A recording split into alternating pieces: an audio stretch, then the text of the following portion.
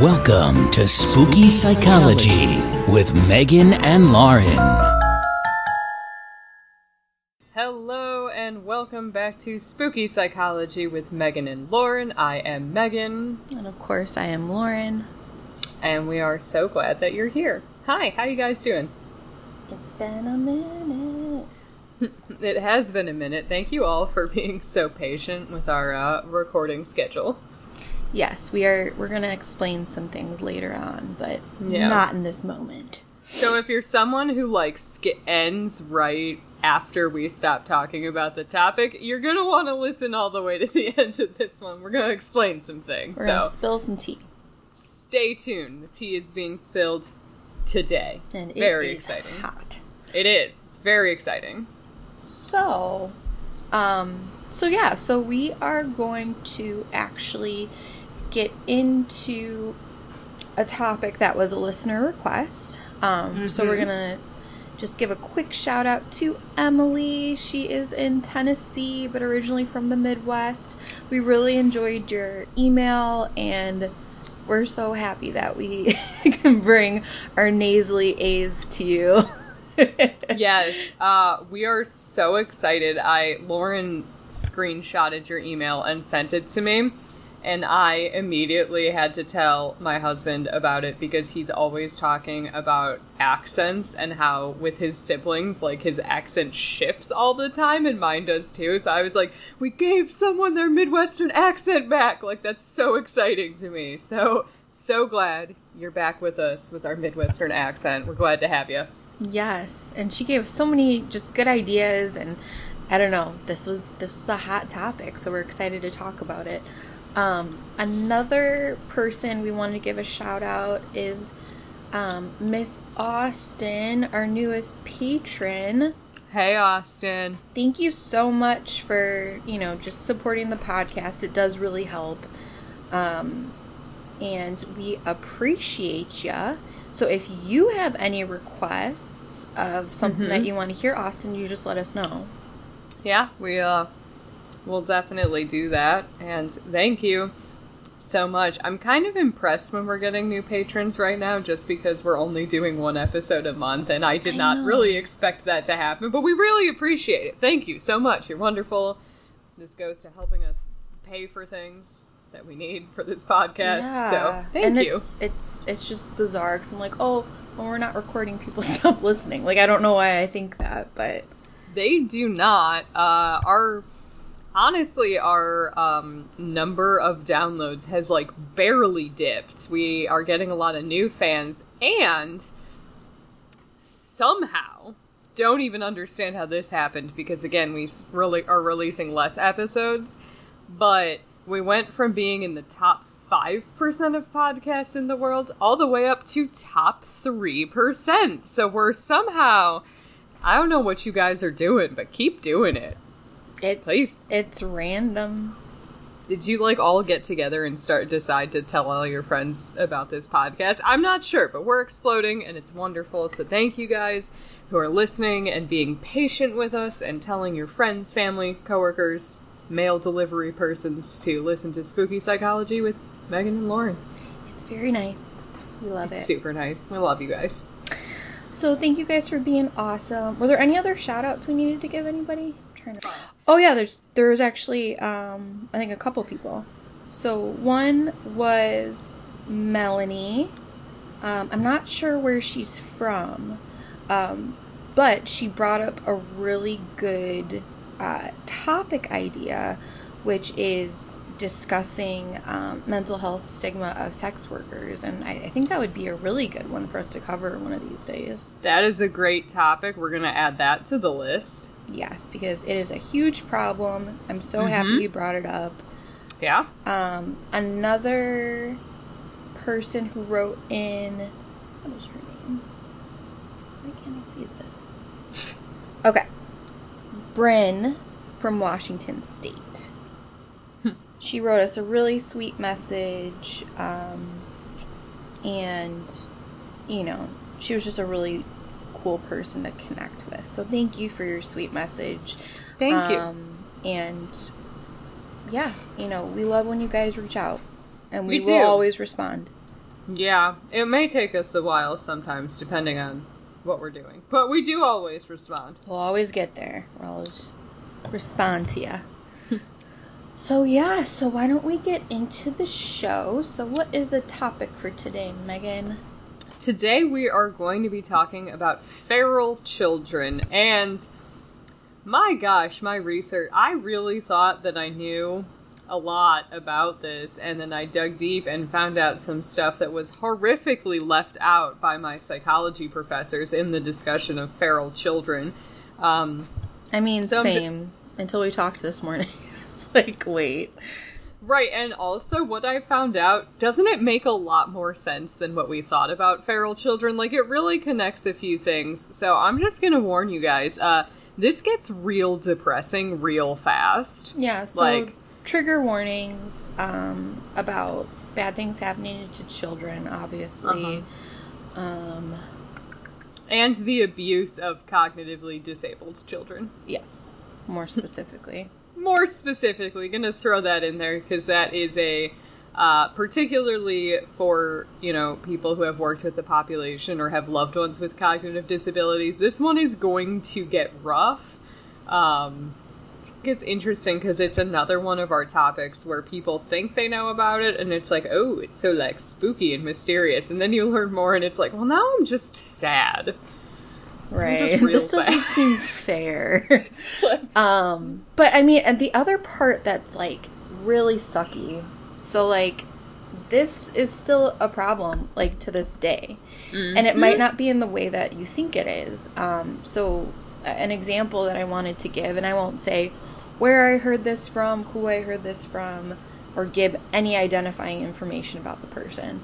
But in Illinois, there are facilities where if you are removed from your home by DCFS and they are not able to place you with a foster family or with other family members like an aunt, uncle, grandma, grandpa, whatever, you will become, I think the term is ward of the state. Yes. And so I knew someone who had worked at one of these facilities and there was a feral child there. And what I was told is that this child, their parents were dog fighters, so they used to hoard dogs and keep them in kennels, and for whatever reason, they decided to put their toddler in the kennels with the dogs. So, needless to say, they did not develop any sort of social skills, and I want to say developed some sort of disease because it was like disgusting, like, hoarding situation. And essentially because of that, they would bark and they would bite and they would be really aggressive and, just like all of these things. And, obviously that's more of like a modern story than like the typical like Mowgli, like Jungle Book sort of story. But these are the kind of things that happen, unfortunately. And yeah, like, the part that was, like, sad, too, is I was like, okay, well, obviously I know about this thing that really happened very close to us. Maybe I can find the news article about it, if it's, like, public knowledge. The problem is I found many news articles about many situations like that. Mm-hmm. And, yeah, it's, like, in 2020, Yeah, I think the thing is, the more you dig deep into this, the less this is about heartwarming stories of animals rescuing children, and a lot more about just horrific abuse, oftentimes in children who are already disabled at the start of the abuse, which is most likely a contributing factor in said abuse. And then these things happen. I found one in 2008 about a child in Russia who was being raised as a bird. His mom had hundreds of pet birds. I read that too. I was trying to get more information about it, but it's like there wasn't minimal. A lot. I mean, the thing is, there probably is lots of information about it. However, since I cannot read Russian, that really limits the sources that we can use. How dare you? I know. That is the thing, is a lot of the stuff, especially if it's news articles, we're just not going to be able to read a bunch of the sources because they're typically going to be news articles from the country, which are oftentimes not going to be in English if they're not a largely English-speaking country. So that one I found like one article that mentioned it, which was interesting, but I couldn't find much more information. But yeah, that was a sad, weird story. Kind of like a hoarding situation, too. Yeah, animal hoarding, regular hoarding, and the involvement of children can lead to some very interesting outcomes. So, Lauren, would you like to start off by giving us the definition of feral children? Sure. So I pulled this definition off of the Encyclopedia Britannica.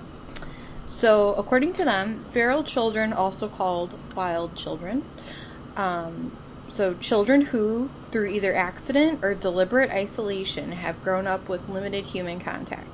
Such children have often been seen as inhabiting a boundary zone between human and animal existence. For this reason, the motive of child reared by animals is a recurring theme in myth. So again, Jungle Book.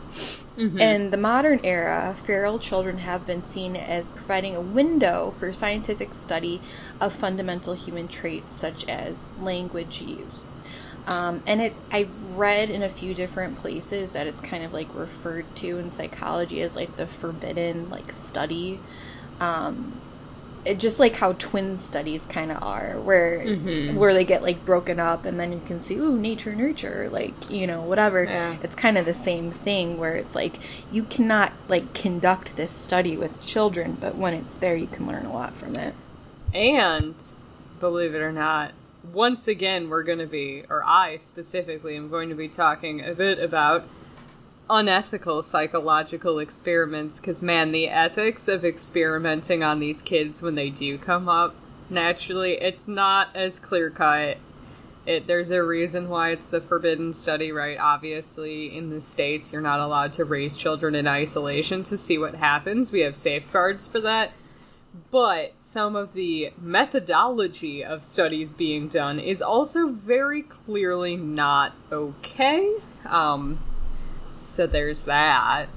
We're gonna just dive into the unethical psychological studies of the 70s yet again. As we do. We just dip our toe in just to remind you how bad it really was. It just keeps going. It's like every episode we're like, we're not going there, and then we find stuff and it's like, here we are again. So there's a couple different types of feral children I found in an article that was kind of classifying it. So there's the stereotypical children raised with animals, right? This idea that we have, like, kids in the forest being raised with wolves. Wolves come up a lot. Like, wolves or monkeys seem to be the ones that you hear the most. There's children in isolation, where the children are living on their own through some situation, but they're not being raised with animals. And then there's confined children, which are the children that are concretely abused and purposefully confined by their caretakers. Yep, those are all equally horrifying. Yeah. So just to kind of get into the history a bit. So before the 17th century, there were only kind of scattered and fragmented stories of feral or wild children that started to appear in European history. But during the 1600s, several accounts started to emerge. So there were descriptions of a wolf boy in Germany and children abducted by bears in Poland.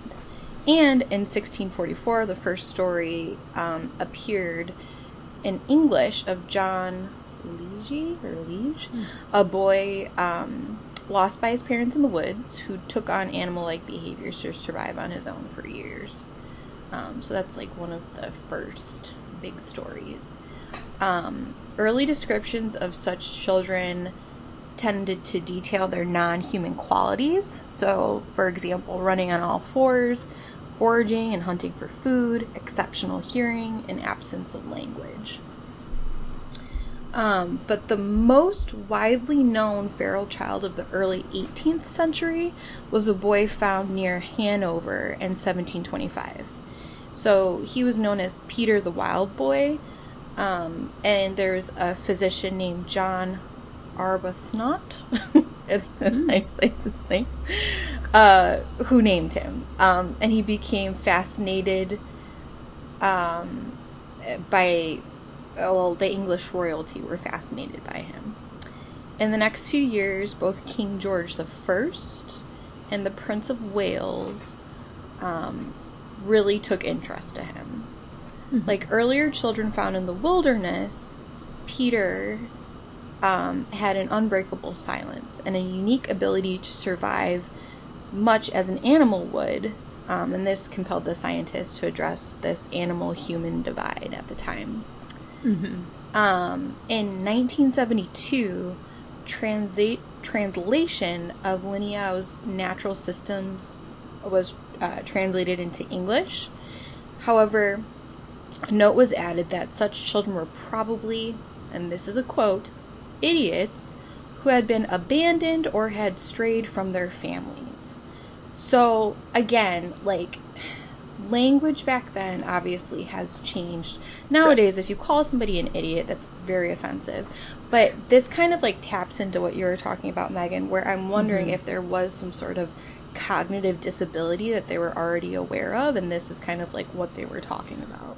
Right, and that is the interesting thing, is that even in 1792, people were saying, no, these are probably just like disabled children that were abandoned by their families.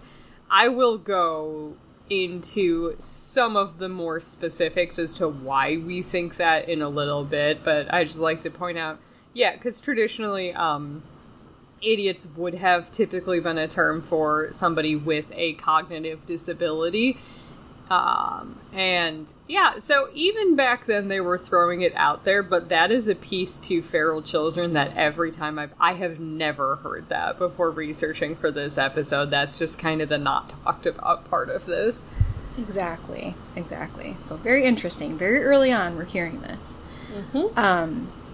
So it was this conflation of feral nature and disability that was taken up on Jean-Marc Gaspard Itard in his project of civilizing one of the children from a famous case in Europe, Victor of Iveron. He was a boy caught in 1800 in the forest near Lacuan.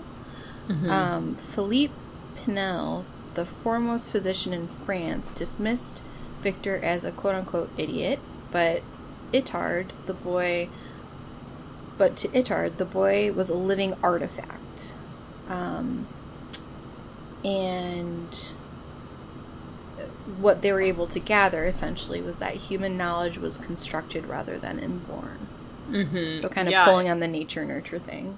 Right. This is what a lot of people think it's the ultimate study of nature versus nurture, is kids who are raised away from people. Yep. And the saddest. Yep. So just to kind of get into neuroscience just a little bit, because it's interesting, at least to me. So feral children exhibit the usual range of biological developmental potential, but fail to develop normal human communication skills, as, we may have guessed. As a result, from growing up in social isolation without proper models, not really having examples of that. Skills are dependent upon continuous hearing, observation, mimicking, and reinforcement to develop properly. So, we do this with babies. We have them copy us and hear us, and we talk to them. Even, when you're pregnant, you're talking to your stomach, and they're learning these things. Therefore, it is not surprising that feral children do not acquire these skills, and rather that they may acquire those of their adoptive animal families during these critical socialization years.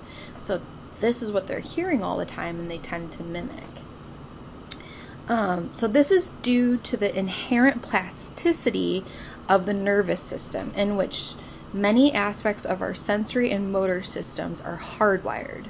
Others, such as language, communication, things like that, are more dependent on postnatal experience and the specific environment that infants are born into to finish development and acquire the specific skills and behaviors necessary to survive and compete in that environment.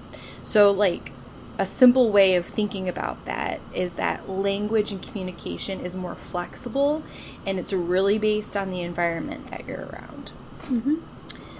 So depending on the age at which they are removed from human contact and the age at which they are retrieved, feral children may not ever be able to develop normal communication patterns because of the window in early childhood when the nervous system is primed for acquiring language and communication skills. So, depending when they're found and, just all of these different factors, they have maybe missed a developmental window, which can be really impactful. Yeah. So to kind of get into that a little bit more specifically with neurodevelopment, so this is about the impact of trauma and neglect in childhood. So when we think about feral children, they're absolutely traumatized children. Yes. And there's a great deal of neglect that's happening. If that wasn't obvious before, hopefully it is now. So severely neglected children have been reported to show neurological abnormalities, including reduced brain size and enlarged ventricles, as well as a decreased metabolic activity in the orbital frontal gyrus.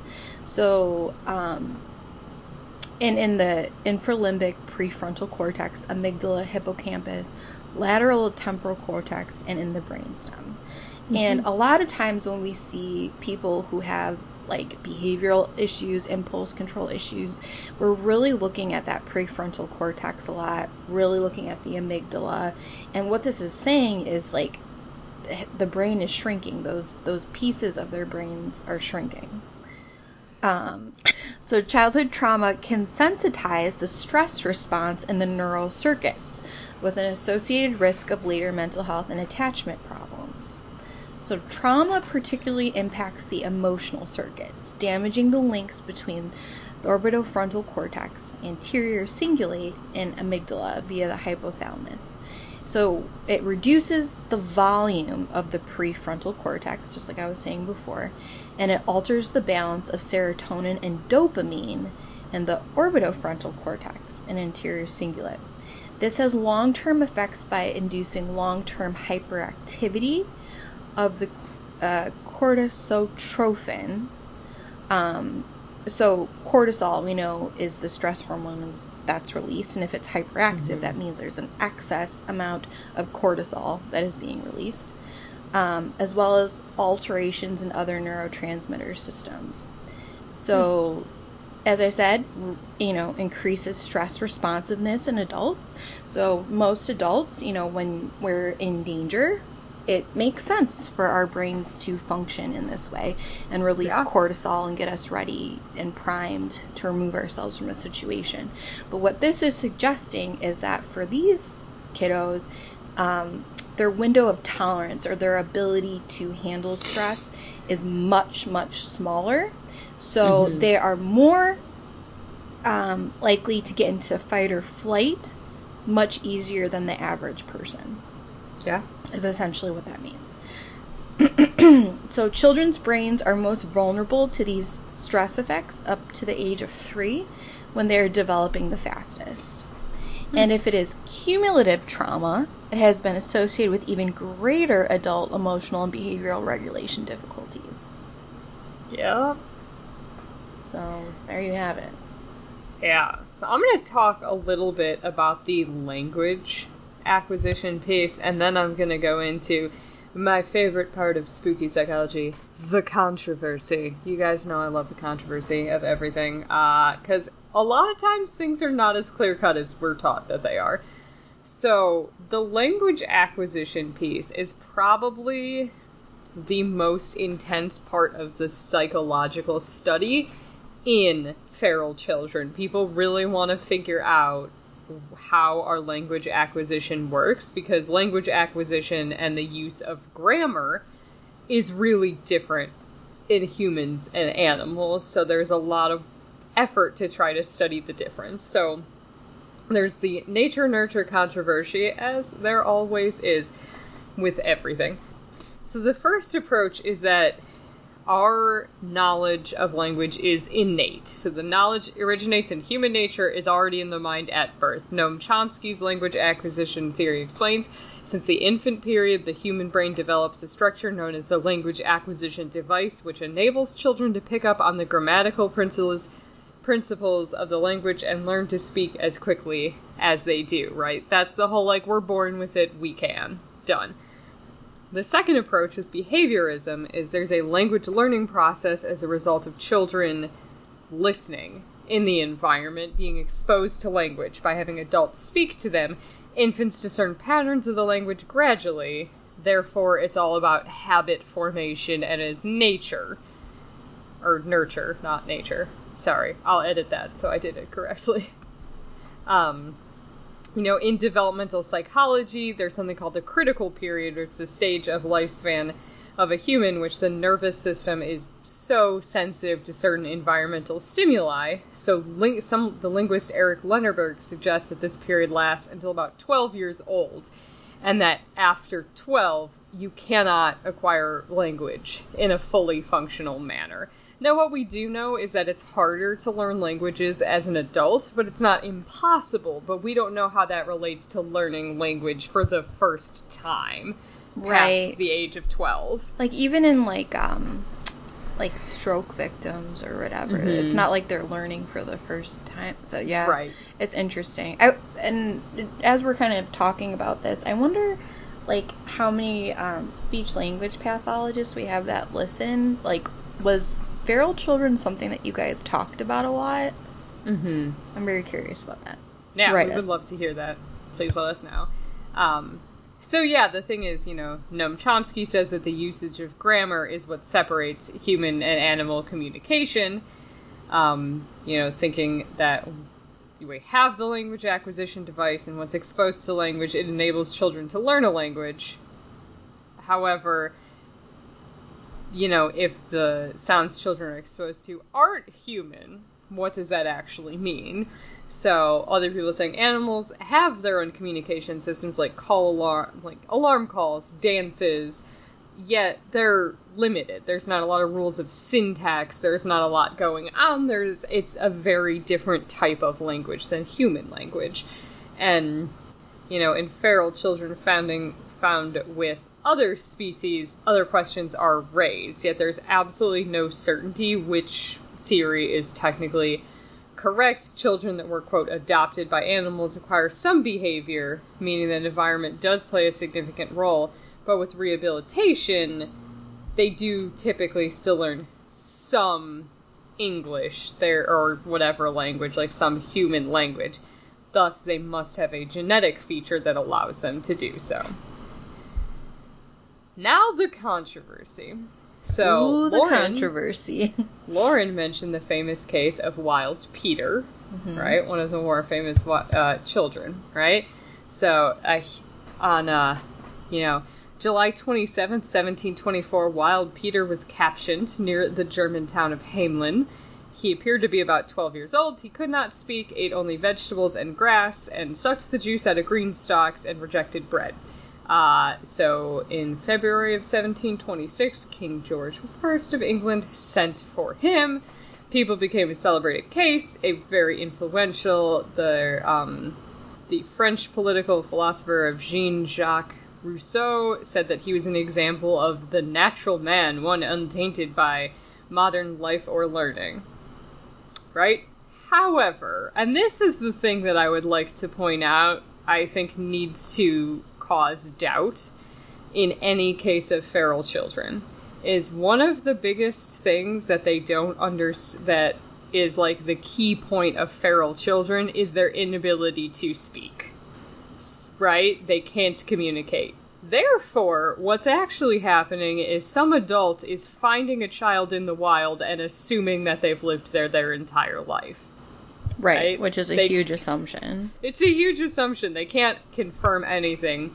And in the case of Wild Peter, there are questions, because a German naturalist and scholar, So some historians were actually looking through the earliest documents on Wild Peter and descriptions, and basically found in the early description of him in the original source material, he wore a rag around his neck and had tan lines suggesting that he had been wearing pants.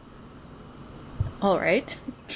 Which indicates, right, like wearing a scarf around your neck and wearing clothing both indicated that he lived in a society and did not, like, fairly recently until he was captured. So even then it's like the question if they're indicating, and as much as, you know, early sources doing the description where it's just like, he was wearing pants, like, well, if he was raised by, you know, wolves or dogs or monkeys or lived in the wild his entire life, he would not have had access to pants. Like, exactly. And so it's even like that stuff where people get through it, but I mean, we're taking like a couple sources in the 1700s where people are like, he's totally the wild boy, and assuming that's accurate, and sometimes the evidence doesn't add up. There was another one, Amala and Kamala, who were girls discovered in the 1920s by a priest named J.A.L. Singh, who, in Bengal, India, who were raised by wolves. They discovered 2 young girls. One was 18 months old, the other was 8. He claimed the girls, who he named Amala and Kamala, preferred raw meat, walked on all fours, and would howl at the moon like wolves. He tried to get them to speak and walk upright. Several books were written about their mysterious case, right?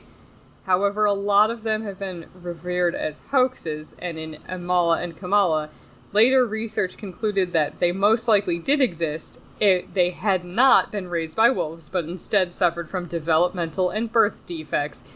And the only source that we have is Singh's diary. That's it. There is absolutely no other sources indicating every single thing that he said. And again, that's where it gets tricky with historical sources, is right. Think about how much fake news is relevant today when we can actually fact check.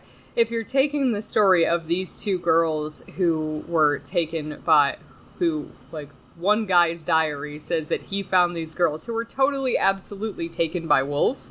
Like, yes, they were definitely raised by wolves, but there's absolutely no corroboration that any of this happened. We don't know, right? Like, it's generally accepted that he faked or exaggerated his interactions with the children. And, you know, at the same time, children walking on all fours is not actually that weird. Like, right. That's something that kids do. And especially kids who have some level of disability who may not be able to walk upright. It would not be that weird for older children to be continuing to crawl or have a crawl walk fusion.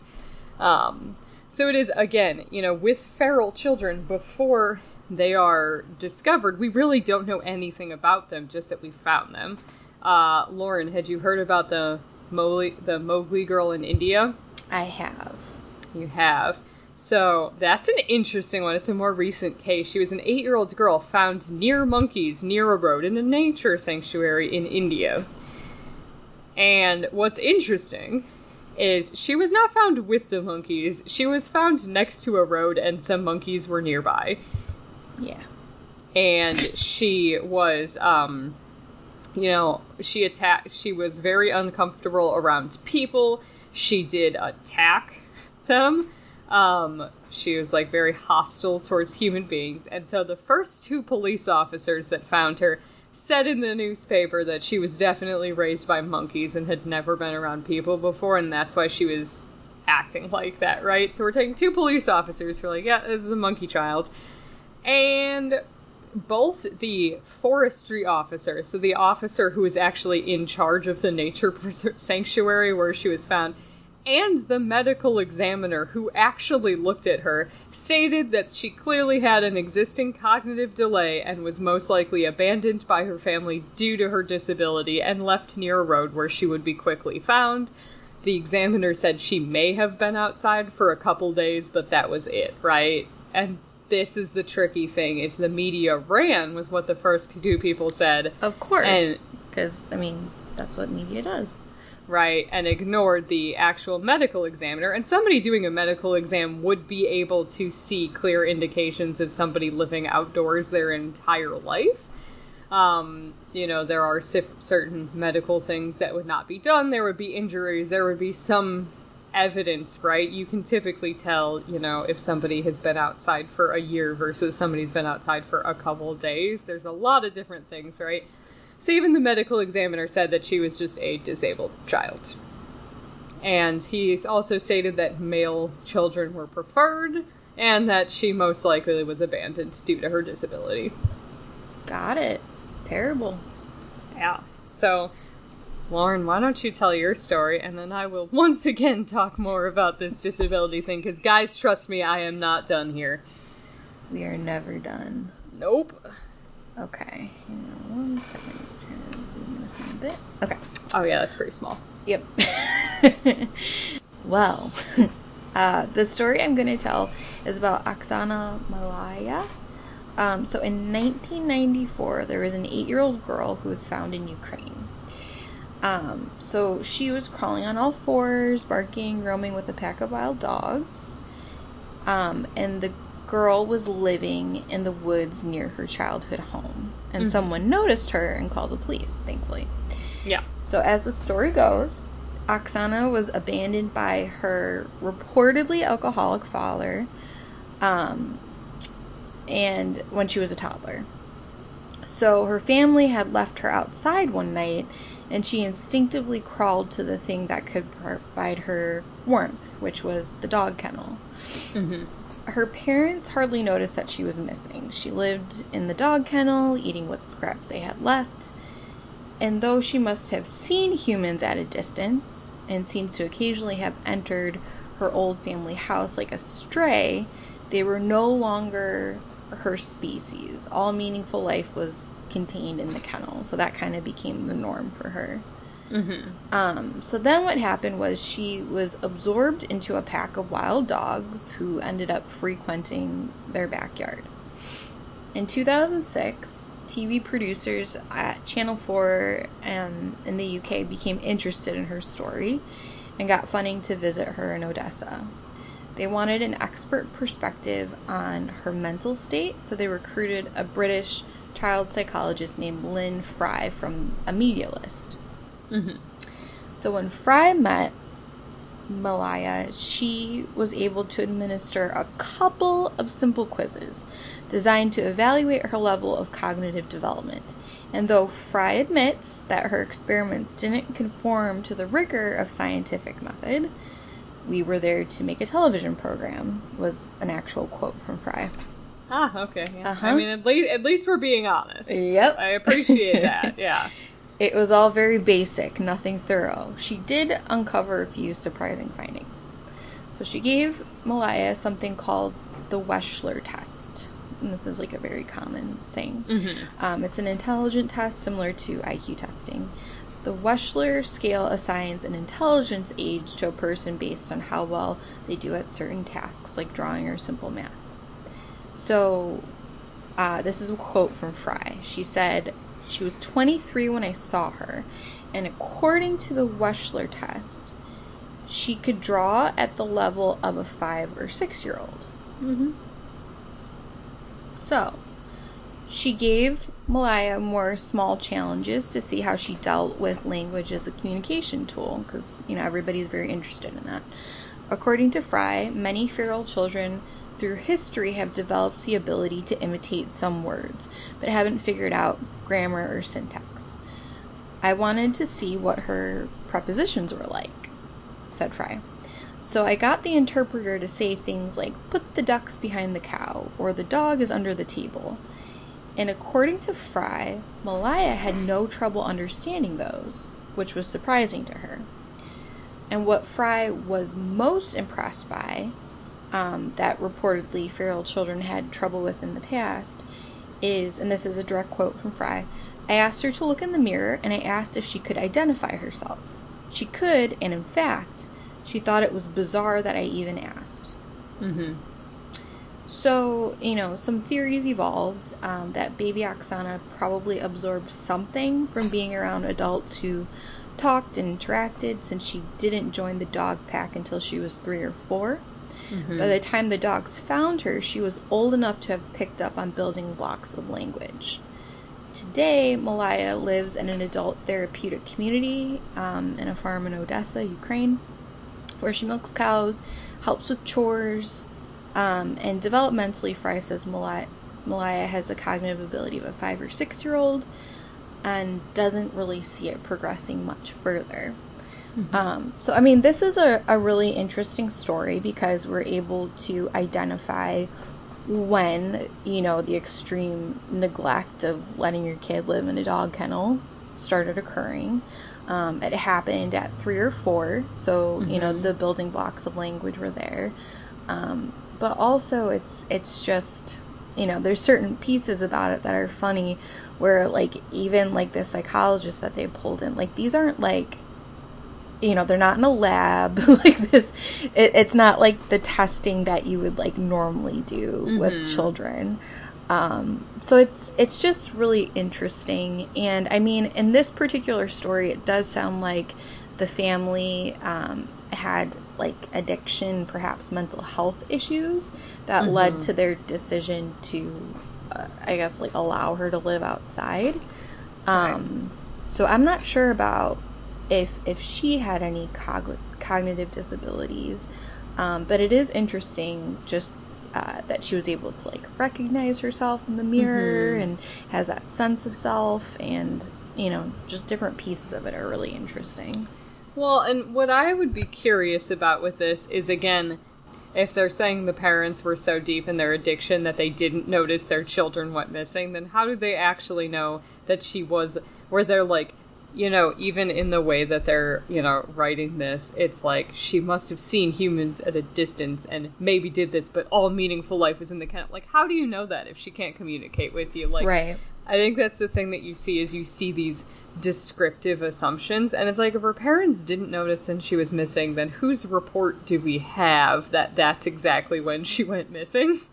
Exactly. And are, they're assuming she was left outside and she crawled there for warmth. It's or did her parents just put her in the dog kennel and then say that she must have gone there, to make themselves look better? I think this is the thing, is if you look at it through a more critical lens, it's maybe, but also how do we know exactly when this happened if the child isn't able to communicate that information? There's a lot of assumptions. Absolutely. And the people tend to editorialize, especially mm-hmm. If they aren't, if their background isn't in any sort of science or research methodology and stuff like that. And to actually do a proper IQ test or test different certain things, there's procedures that you have to follow. You can't just mm-hmm. casually ask questions. That's not really how that works. No, there's a pretty intense procedure. Have you done did you do any of the IQ tests for the PhD students? Yes, I think I did. Yeah. And I mean, how long was yours? A couple hours? A couple hours, yeah. And you have to follow very standard mm-hmm. procedure. And if you don't, it gets thrown out. It's not... if you mess it up and you mess up the way that it's done, you can't use it as evidence or reliable data. Yeah, it's pretty complicated to do them. Because I did one as well. So what we're talking about is we were both in psychology labs, and the PhD students in America, you have to have a doctorate to be able to do IQ testing and psychological testing. And so a lot of the doctoral students would get undergrad volunteers to administer the test just to practice it. So we both sat for that with various grad students. And I mean, it's an intense process. It takes a long time. It's very structured. It's very rigorous. So doing these kind of on the fly tests are not accurate. this is for the media. This is not for reality. So right. This is for that TV show that she had mentioned. Right. I think the biggest thing is to just, when you're reading these stories, like, just read them with a grain of salt and realize how much of this is editorializing, because if this child can't communicate and their parents were so deep in their addictions that they just didn't notice that their toddler went missing, then we don't really have any reliable narrator as to the specifics about what happened. We can make assumptions, but the biggest thing is even hearing about some of the historical where it's like, they were raised by wolves for this amount of time, and these are the things that the wolves taught them, and it's like, the only way that you could have known that is if you were watching the child be raised by wolves and just didn't do anything about it, which would be very bad. Very problematic. So much of this, again, I think we've all heard these stories in psych classes and other things, and it sounds really interesting, but, like, once you actually consider, if children can't communicate, then how do we actually know what happened other than you found a kid in the woods? You really start to realize that a lot of this information is a lot more questionable. Even with some of the modern stories, it's more questionable than we're being told it is. Yes. That was really interesting, Lauren. It was interesting. Tell us your story. So I am going to talk about the classic one that we have all heard about in our Psych 101 classes, Miss Jeannie Wiley. And, I learned a lot of new shit about Jeannie, I'm not gonna lie, guys. So, we'll go over the basics. On November 4th of 1970 in Los Angeles, California, a social worker discovered the 13-year-old girl Jeannie after her mother sought out services for her own health. Right? I think we've all heard that, right? A social worker came to help the mom with domestic violence-related issues and found Jeannie. Now, Jeannie was kept in a small room and had spent almost her entire life in the room, usually tied to a potty chair. Now, what I find interesting is, do you know where they got the name Jeannie from? No. So, Jeannie is not her real name, because her identity is to be protected, but Susan Curtis explained in the name in the 1997 Nova documentary titled Secrets of the Wild Child. The case name is Jeannie. This is not the person's real name. But when we think about what a genie is a creature that comes out of a bottle or whatever, but emerges into human society past childhood. We assume that it really isn't a creature that had a human childhood. So they called her Jeannie because she was emerging from her room into human society. I didn't know that. That was kind of interesting. Fascinating, yeah. Yeah, I mean... So... Jeannie's life prior to her discovery had been utter deprivation. She spent most of her days tied naked to her potty chair, only able to move her hands and feet. When she made noise, her father would beat her. Her father, mother, and older brother rarely spoke to her, and when her father did interact with her, it was to bark and to growl.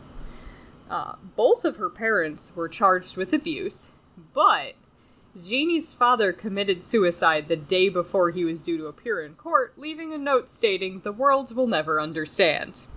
Very sus. Very sus, right? And so, that's a bit about it. So in this case, again, there were court cases, that's how we know what happened here, right? People did have to testify about this. So, with Jeannie specifically, they were very interested in the language acquisition debate. So the National Institute of Mental Health provided funding for scientific research on Jeannie's case. Psychologist David Rigler was part of the, quote, Jeannie team. He explained, "I think everybody who came in contact with her was attracted to her. She had a quality of somehow connecting with people, which developed more and more but was present really from the start. She had a way of reaching out without saying anything, but somehow just by the kind look in her eyes, people wanted to do things for her." So people were pretty fascinated with her from the get-go here. That is, her research team, her rehabilitation team also included graduate student Susan Curtis, the one who explained the name in the documentary, and psychologist James Kent. When she arrived, she weighed 59 pounds. She was 13. Oh my god. 59 pounds is a very low amount. Yeah. For that age. Particularly since I believe she was kind of tall. She had a strange bunny walk. She was incontinent, so she had no control over her bowels or her bladder. She was unable to chew or straighten her arms and legs, often spat, and only recognized her name and the word sorry. Wow. Kent, the psychologist, these are direct quotes, which are really interesting. After assessing his her emotional and cognitive abilities, Kent described her as the most profoundly damaged child I have ever seen. Jeannie's life is a wasteland. Okay. To put it lightly. Just to put it lightly, right? She was unable to use language, made it difficult to assess her mental abilities, but on tests she scored about the level of a 1-year-old. She made rapid progression in specific areas, learned how to use the toilet and dress herself. Over the next few months, she began to experience more developmental progress, but remained really poor in areas such as language. She began adding new words to her vocabulary, started by learning single words, and eventually began putting 2 words together in the way that very young children do. So Curtis thought that Jeannie would be fully capable of acquiring language. After a year of treatment, she started putting 3 words together occasionally. In children going through normal development, so typically they'll learn single words, they'll go to double words, and after they get triple words, they have a language explosion, right? I recently got to see this happen with one of my nieces, who is 2, Aww. and she went from, dog go, there, to suddenly she was like, I want the strawberries. All of a sudden she can explain. It's adorable, right? She can explain it herself. She'll just be like, I want to go there. And you're like, you cannot go there. And she'll, get this grumpy face and be like, I want to go there. Right? She can, express herself so well. It's amazing, right? As soon as you see, a lot of us have seen the language explosion in children, and that's when you really have to be careful with what you say, because they will pick up on literally anything you say. So if you swear near them, they will start swearing all the time. So if you don't want them to do that, you have to be careful, right? But Jeannie never had a language explosion. She never got past 3 words at a time, and was really unable to apply grammatical rules and use language in a meaningful way. So not only did she miss the critical period for learning language, but she was horrifically abused, she was malnourished, and deprived of cognitive stimulation for most of her childhood. Her father, just into the history of how this happened, her father, Clark, hated children. It's kind of not off to a great start here. And quickly he tired of hearing her cries, so he threw her in the basement with nothing but a wire cage and a potty chair with a homemade strapping device. She was in her crib for most of it, which is why she couldn't straighten out her arms and legs, because she was kind of really kept in there, and also, or strapped to the potty chair, or in a crib with her arms and legs immobilized. She was malnourished. Her isolation made a lot of things impossible. Her mother, Irene, was almost blind from cataracts, and her brother, John, also suffered an abuse.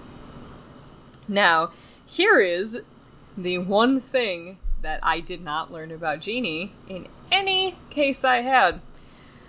As an infant, a pediatrician had identified her as having a mental delay and being cognitively disabled.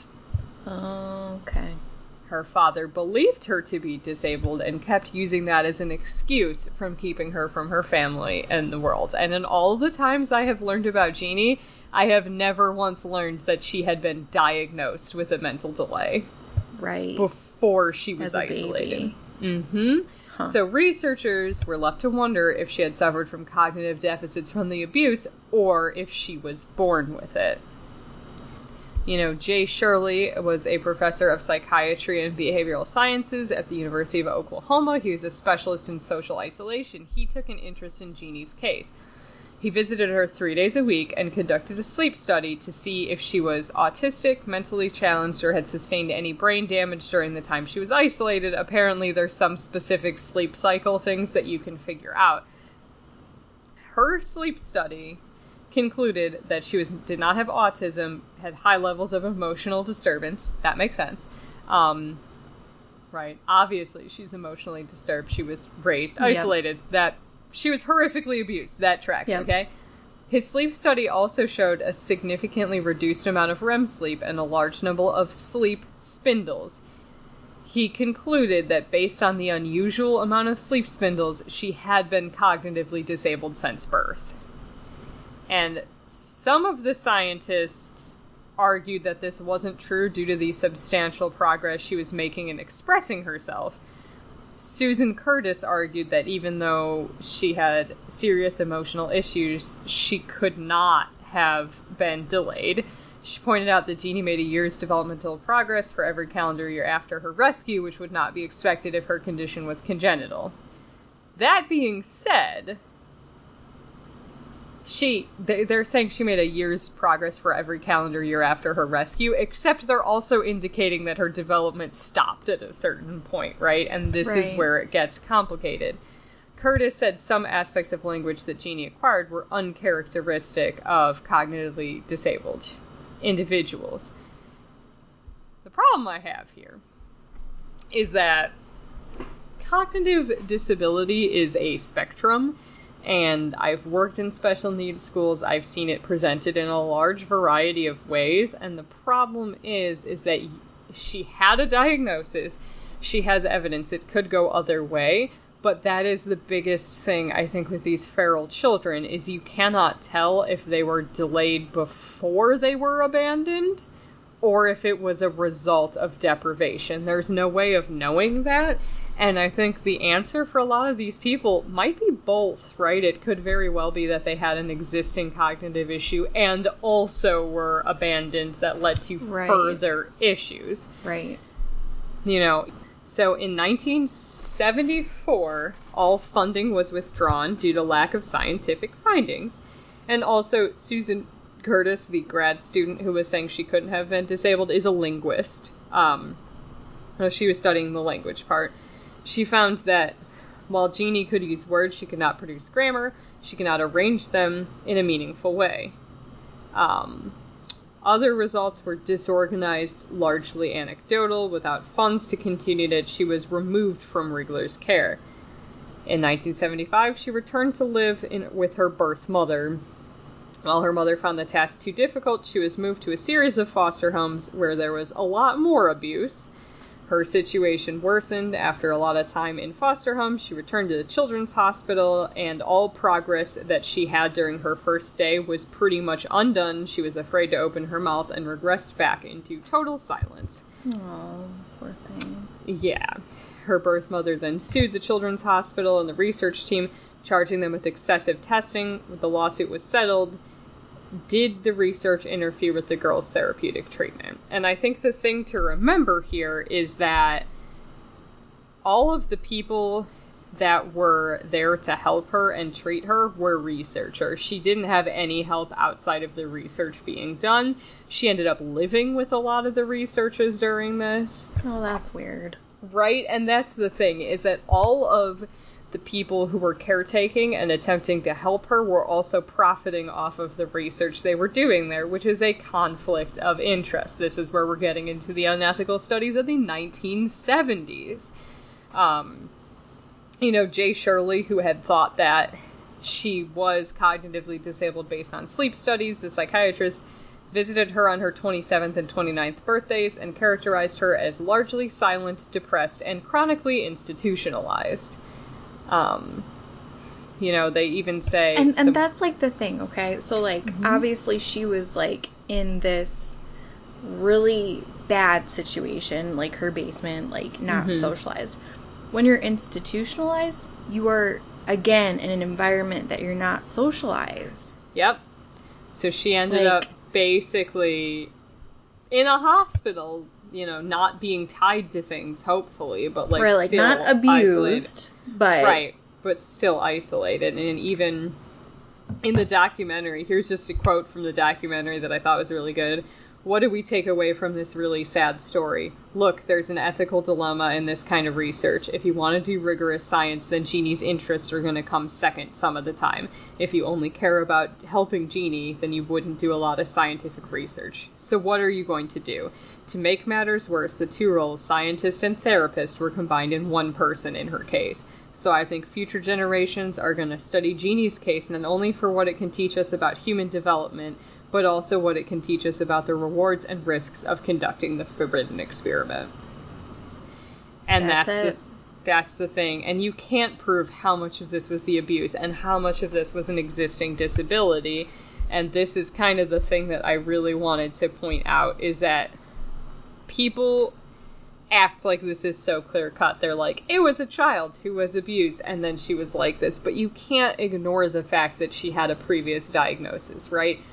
I don't know what they were looking at, but in every single case of feral children that have been done, you cannot prove if they had a cognitive delay at the beginning or if it was only developed after that. So it is unclear how much of all of these symptoms, what's an existing disability, what is the impact of being raised like this. Were they really raised by wolves, or were they abandoned near some wolves the day before they were found? There's too much unknown for this to be...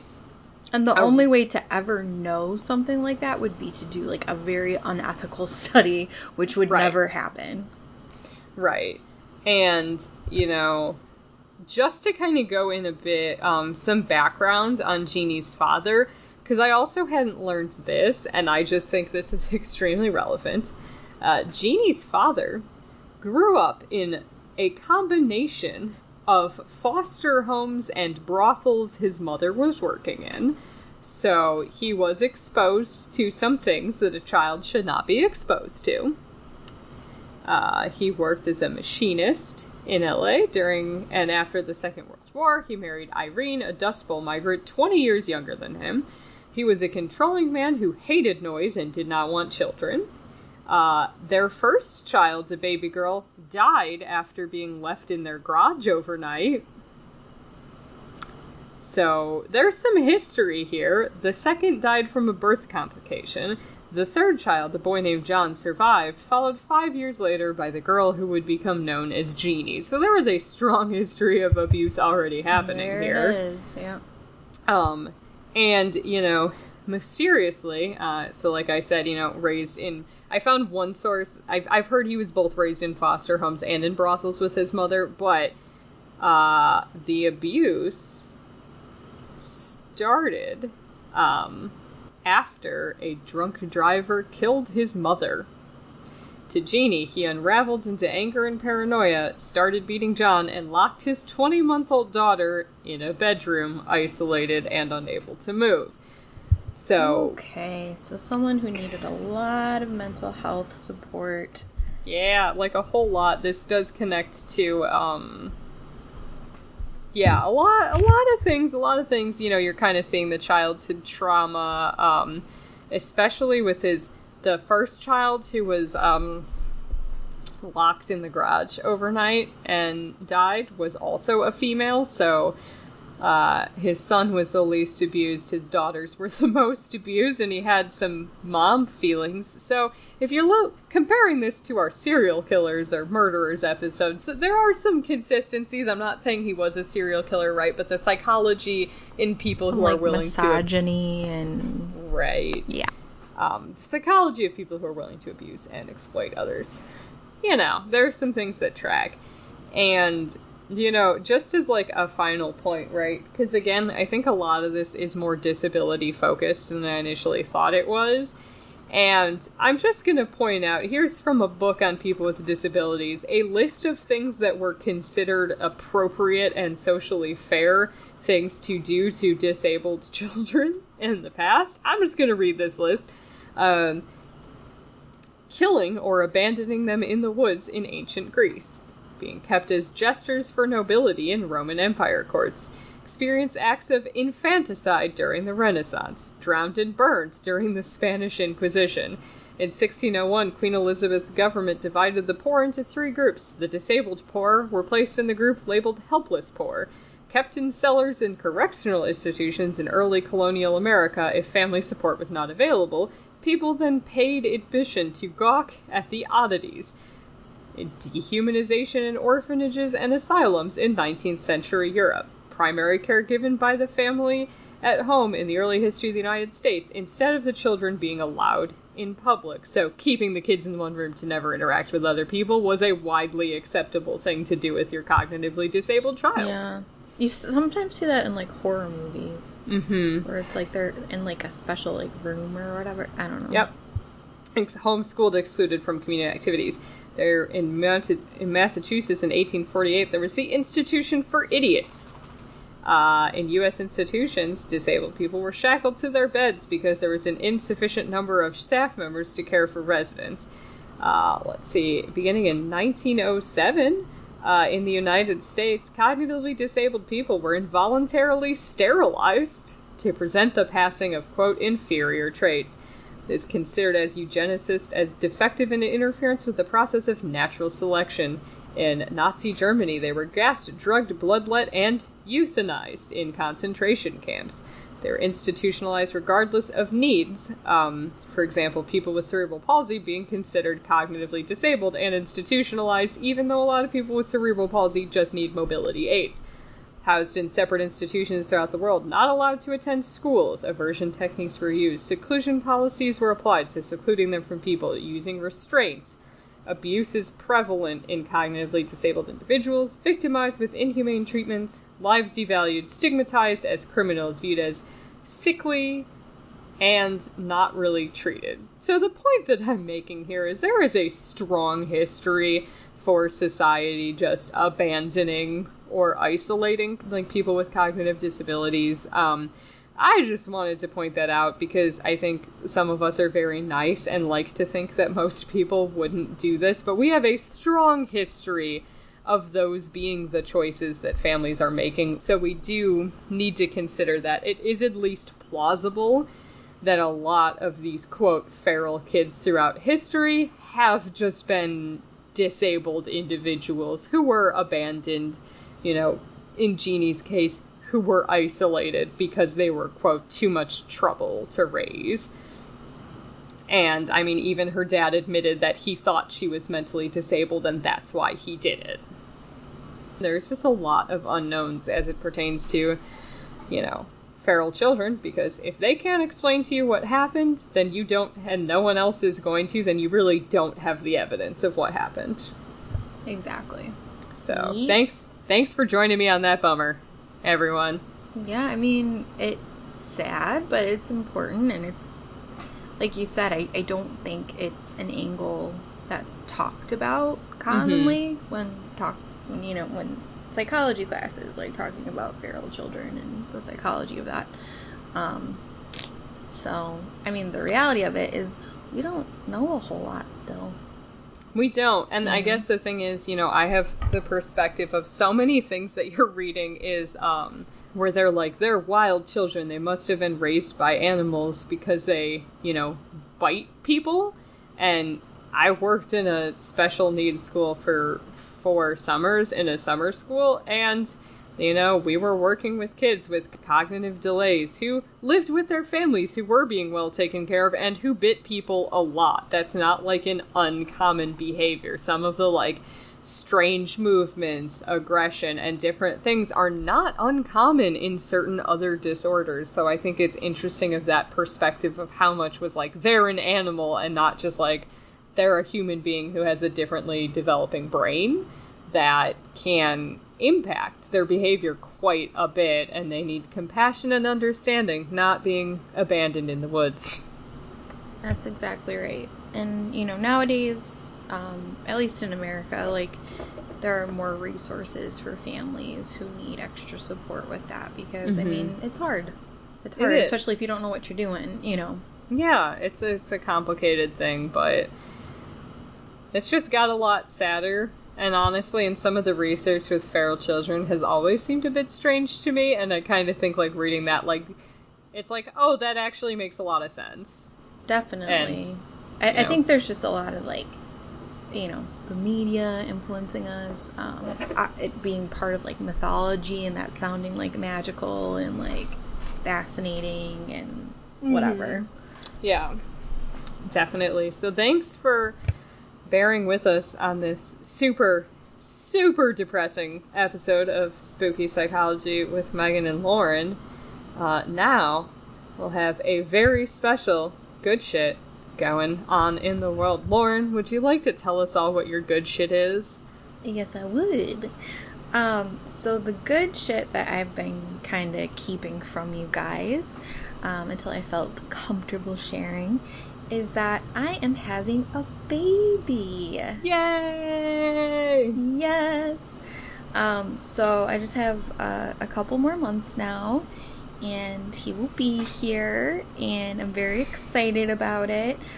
So naturally, with pregnancy and just, you know, some medical complications, everything that's involved, it became really hard to produce content for you guys. So that's why we really toned it down and moved to the once a month. And, you know, for the period that, you know, I have my baby and, you know, I'm on maternity leave, you know, that'll be a little different too. And, you know, Megan and I have talked about, like, what that might look like. You know, Megan might have some episodes she does on her own, or we might just, you know, take a longer break. But yeah, I wanted to share that exciting news with you guys. Yeah, it has been so hard to, like, keep that on the down low this whole time. So thanks for being patient. I'm sure some of you may have guessed that one of us was pregnant with the slowdown. It's Lauren. It is me. I am the one. Yeah, and so, again, we don't know what Lauren's maternity leave is going to look like, but, you know, maternity leaves are terrible in the United States, so we're going to give Lauren a break from the podcast for as long as she wants. So I will, whenever she does give birth, I'm going to record something to just let you guys know.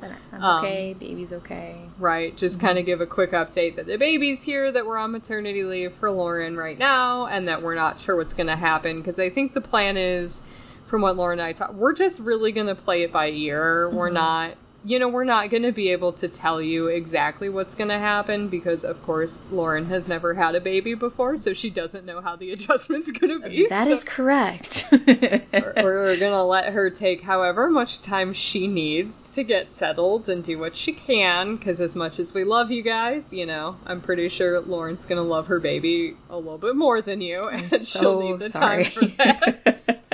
So yeah, and I just, you know, I kind of mentioned this before and I won't get too much into it, but just like I have certain, like, medical things that I have to make sure I take care of, and you know, I will be fine, baby will be fine. You know, I'm 30 weeks, so we've gotten past a lot of really important milestones in the pregnancy, so now he's just cooking. So you know, we're definitely going to focus on self-care, you know, physically for me, and just, you know, making sure he's healthy and okay too. Yeah, so I'm very happy for you. Thank you. I'm very happy, very excited. I may have all of your baby gifts in this room with me, but you can't see them until you shower. So I did a lot of baby shopping.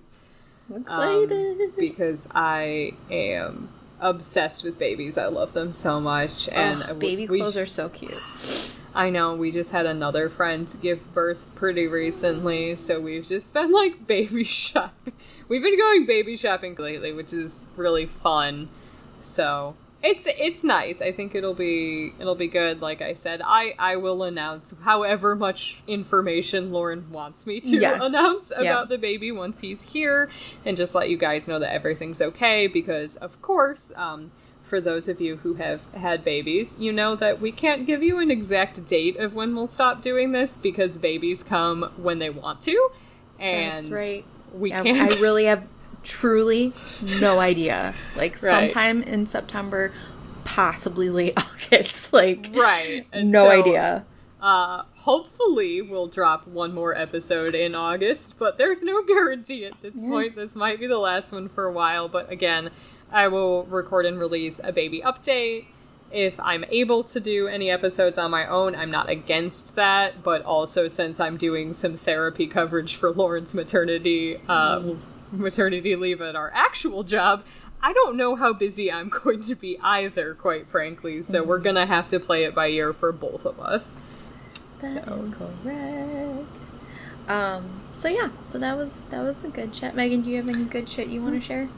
It's pretty good shit. I mean, nothing like on that level of good shit. My life is not that exciting right now, but I think I do have a lot of good shit going on. This is completely random good shit, but it was so fun. I ended up having a conversation with my husband's 3 oldest nephews, who are all teenage boys, about serial killers. They just, like, randomly at a family party are like, Auntie Meg, who is your favorite serial killer? And I'm like, I have been waiting my entire life for this conversation. Thank you for asking me. So we talked about it for, like, a good 40 minutes. Maybe. I might be exaggerating. I don't know. It was a long conversation, but it was great, and I felt like I got to be the exact positive role model that I've always wanted to be. The aunt that we always want to be, yeah. The aunt just talking about cuz. So that was fun. I think it's interesting to hear about some of these, and then my nephew ended up in a situation where he was talking to some people he didn't know well about podcasts, and then found out one of the guys was, like, a big fan of ours, and he's texting my husband about it, like, wait, what's her podcast again? Because this guy's a huge fan. So it is kind of interesting, I think, just, like, getting to, I mean, that reinforcement that people are actually listening and that our rankings are increasing even though we've really slowed down with Lauren's pregnancy is surprising. Neither of us was expecting it to get, like, bigger during that. So that's really good shit, too, just that you guys are still here supporting us. So thank you. Yeah, because, I mean, truly, we like, forget, like, because obviously, like, I'm recording, like, in my house and talking to Megan, like, kind of having conversations that I would have with her anyway. Yes. You know? So it's, like, very easy for us to forget, like, oh, people are, like, listening and enjoying this. So we appreciate your feedback. Oh. So thanks, guys. It's great to have you here. Yes. And I think that's all I got. Yeah. Well, thank you guys for staying spooky, and thanks, guys. we appreciate ya. We do. Bye. Bye.